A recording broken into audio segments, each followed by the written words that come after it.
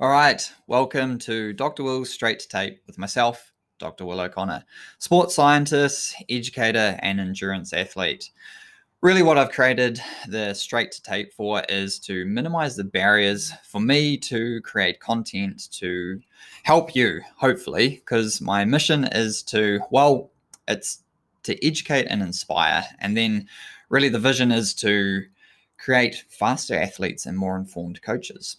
And as a sports scientist, practitioner, athlete, someone with hopefully lots of experience and knowledge to impart to you, I want to create this podcast and video series to, help create faster athletes and more informed coaches.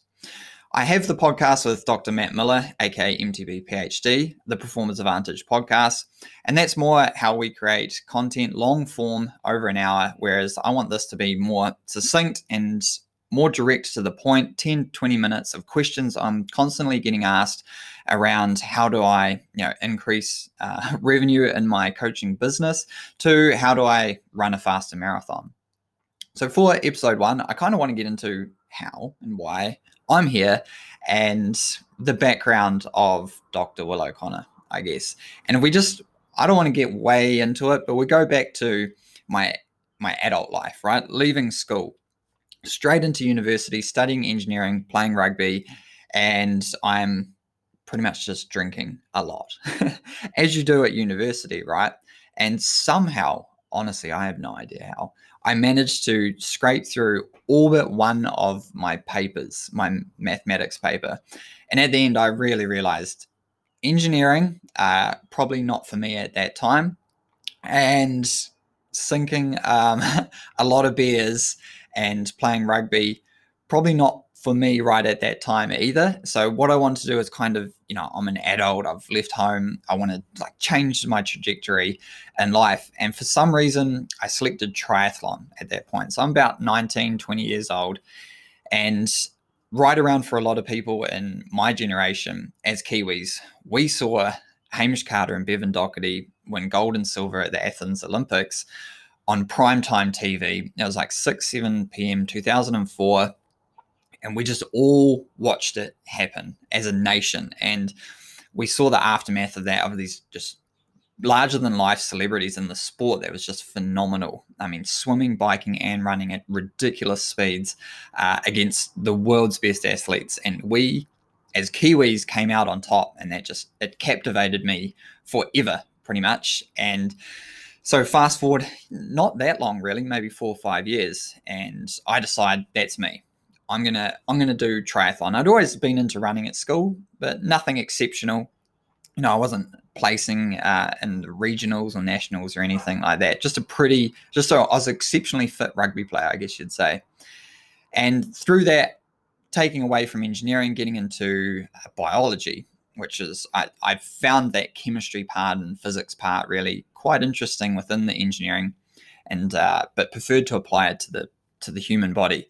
So I went through that, and at the same time as I got into triathlon, I met these guys, and we had this group of us that were all around 18 to 22 years old, and we just created this really good group of guys who were keen to study, or probably if we did it in order, we were keen to train, study, and drink. And so that worked really well because we had our priorities in that order and sorted. So we knew when we needed to party, and we knew when we needed to get up early and go to the swimming pool. And one of those guys is Mike Phillips. So he holds the record for the fastest Ironman on debut, well under 8 hours. And he's also Ironman New Zealand champion. He's got second place there numerous times. So he was one of these guys within our group, and we had these other New Zealand representatives amongst other athletes who had come to Christchurch. I was at Canterbury University to train in the off season, the likes of Andrew Hewitt, Laurent Vidal, and all these other, Chris Gemmell, all these other athletes that you could directly see a pathway to just international competition. So for me, that just drew me in and motivated me to continue to train. And I had, I guess, like a knowledge base from my lecturers, and then also these other athletes with a lot of experience. So I went on to continue to do that. And each year I kind of drank less and less and got more and more into my studies. And so drinking kind of furthered its way down my priority list. So from there, I met Professor Steve Stannard, one of those people, these people you meet in your life that significantly change the way your life is going to play out. So I met this Professor Steve at an event, and he had a Massey University Sports Science, School of Sports Science top. And I was like, that seems like something I'd be pretty interested in. So I was wrapping up my degree at the end of that year. Must have been like 2009 or 10, I think. And must have been 2010. And so I went, saw Steve, said, this is who I am. This is what I'm studying. I was getting straight A's. And he goes, we could use someone like you. Come in and do the summer internship.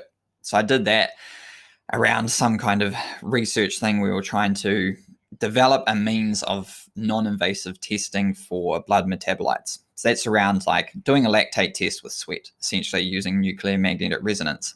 So you really needed, I was well fit for that, with my physics and chemistry background, biochemistry, and then my love of sport, an application to sport and endurance. So I did that, and then I was in love with it and decided to stay on and do my honors there.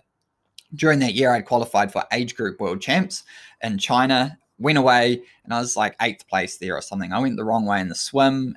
My headset was loose on my bike. I learned a lot. That was actually my first trip away out of New Zealand ever. And I was about, 21, 22 years old, going to China, Beijing of all places. And that made me realize, this is what I want to do. This is just incredible. So I got through my honors year and I still got first class, but I mean, trying to combine not earning any money, trying to do it in a rather affluent sport and, complete your academic studies to the highest level, it was for sure challenging. So after that, I did really well at this race, the Auckland Half Ironman, not the Auckland 70.3 Ironman branded race, which came later, but the Auckland Half Ironman. I got third. I won some money. I even won a bike, actually, just by chance. And I was like, man, this is it. Like, I'm good enough to make it. And for that last year, I guess I had thought my abilities were greater than my actual abilities. I kind of thought I was near my potential, which was a few years down the track. So anyway, me and a couple other guys, Hamish Hammond, Kieran McPherson. Kieran's still racing competitively. You might have heard me talk about him, seen him on my channel and stuff before. He did the length of New Zealand's triathlon last year during lockdown. So we went away to Australia. Kieran's like 18, 19. We go away and we're like, we're going to become professionals. And that was the most valuable trip in kind of my life, really, around being an athlete, because I was able to realize that people take this super seriously as their job. And there's wanting to be a pro and like the lifestyle of being a pro. And then there's being a pro in terms of that's how you make money and that is your salary. So through that year, well, I guess it was about 6, 7, 8 months, we were over on the Gold Coast of Australia. And I got to train with some amazing people, learn like just so much about myself and the sport and professionalism within the sport. And I got so overtrained, it was ridiculous.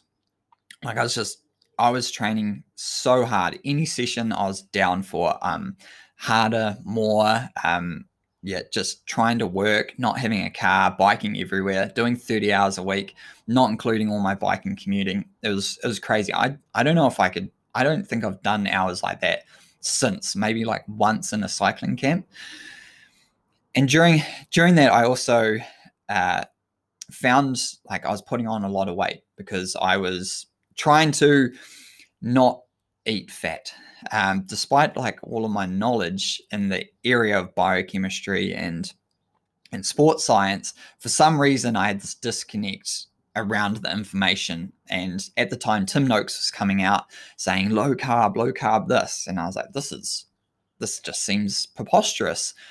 But theoretically, it makes sense. So I gave it a go, and the fat just started like melting off of my body. I had gone, so I'm generally around 75 kgs, 73 to 77, depending on the time of the year. and now probably not even getting up to 77. But at the time, I was like going from 80 to 85. And 85, that's 10 kgs heavier than I am now. And I wasn't significantly putting on a lot of muscle. So I was like, there's something in this. And so I came back to New Zealand for the summer. During that time, I was just researching. I was writing kind of a research proposal, I guess, for this low carbohydrate and the holes in the data and the holes in the previous research. So I went to Steve and said, I think I'd like to do a PhD in this topic.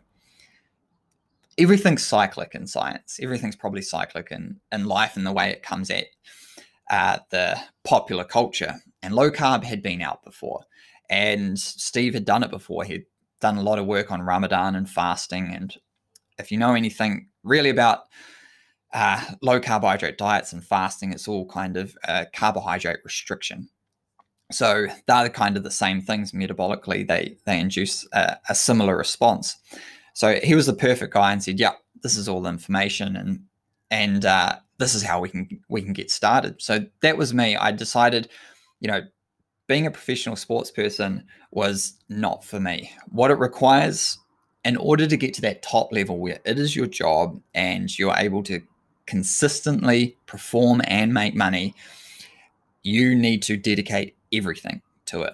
You can have little side hobbies and, maybe you can coach a few athletes to create a more consistent revenue stream, but you need to really commit to sleeping, eating, and training. And I wasn't prepared to do that. I was already coaching a few people, and I decided, look, I'm not willing to kind of switch off everything that I enjoy doing to concentrate on this one thing. So I'd made that decision. I wanted to continue to compete to my potential and try and find, my limits within my athletic capabilities, but not at the point where I'm like making money, right? Or it's my sole job.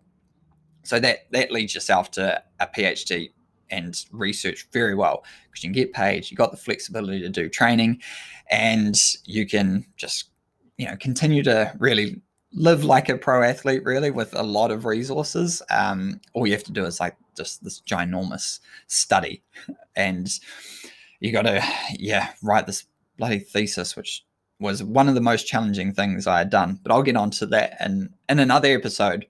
So through my PhD, it was just amazing. We had such a great group of people with, my now wife, Emma Crum, so Emma O'Connor, and Matt Miller. So that's who I do the Performance Advantage podcast with.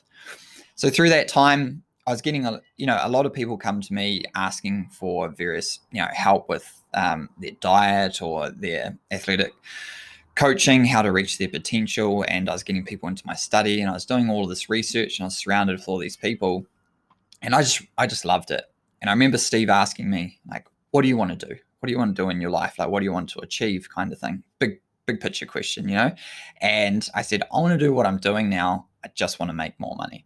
It's just, at the time, we're getting like a $25,000 tax-free scholarship, and I was like doing some marketing and doing some odd things, but rent was about $60 to $80, including internet and power. So I was like, I'm golden. I just need to make some more money so I can buy a house and live my life. And that was really how I set myself up from then on. I was maybe 26, 7. And from there, I wrapped up my PhD, my scholarship finished off. So I finally graduated with my PhD in 2018. So only about 3 years ago now. And from there, it was like, how do I make money? How do I make money doing what I love?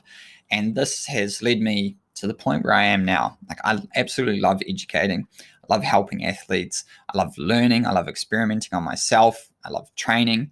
And so the last few years has been about how to make a consistent actual living out of this, out of doing, stuff like this. And that's what I want to share on this channel, to hopefully, help up and coming coaches to understand the demands of the financial demands and requirements on your time, and how to charge for your time, and just the whole world of social media. Because even if you're not a coach and you're an athlete wanting to know what heart rate zones should I be running at, how should I structure my workouts and training peaks, how should I analyze my race? How should I get into, a pacing strategy? What nutritional interventions should I be, experimenting with at what times in my training? I want to go over all of that, but I think it's all encompassing, right? And I believe I have a lot of experience and knowledge to pass on, and maybe I'll bring some people on. But otherwise, I just want to offer, weekly quick catch-ups on what I've been up to, how I implement sports science within my training and applying to athletes, and also just some of the business stuff if that's what is of interest of people. And so that's going to be Dr. Will's Straight to Tape. So it's going to be weekly live on Facebook. Hopefully I'll set up Instagram, YouTube, but I'll upload it to YouTube, and it's being put straight onto the podcast now. So just have a look for that, Dr. Will's Straight to Tape. Anyway, I'll let everyone get on with their day, and I'll catch you later.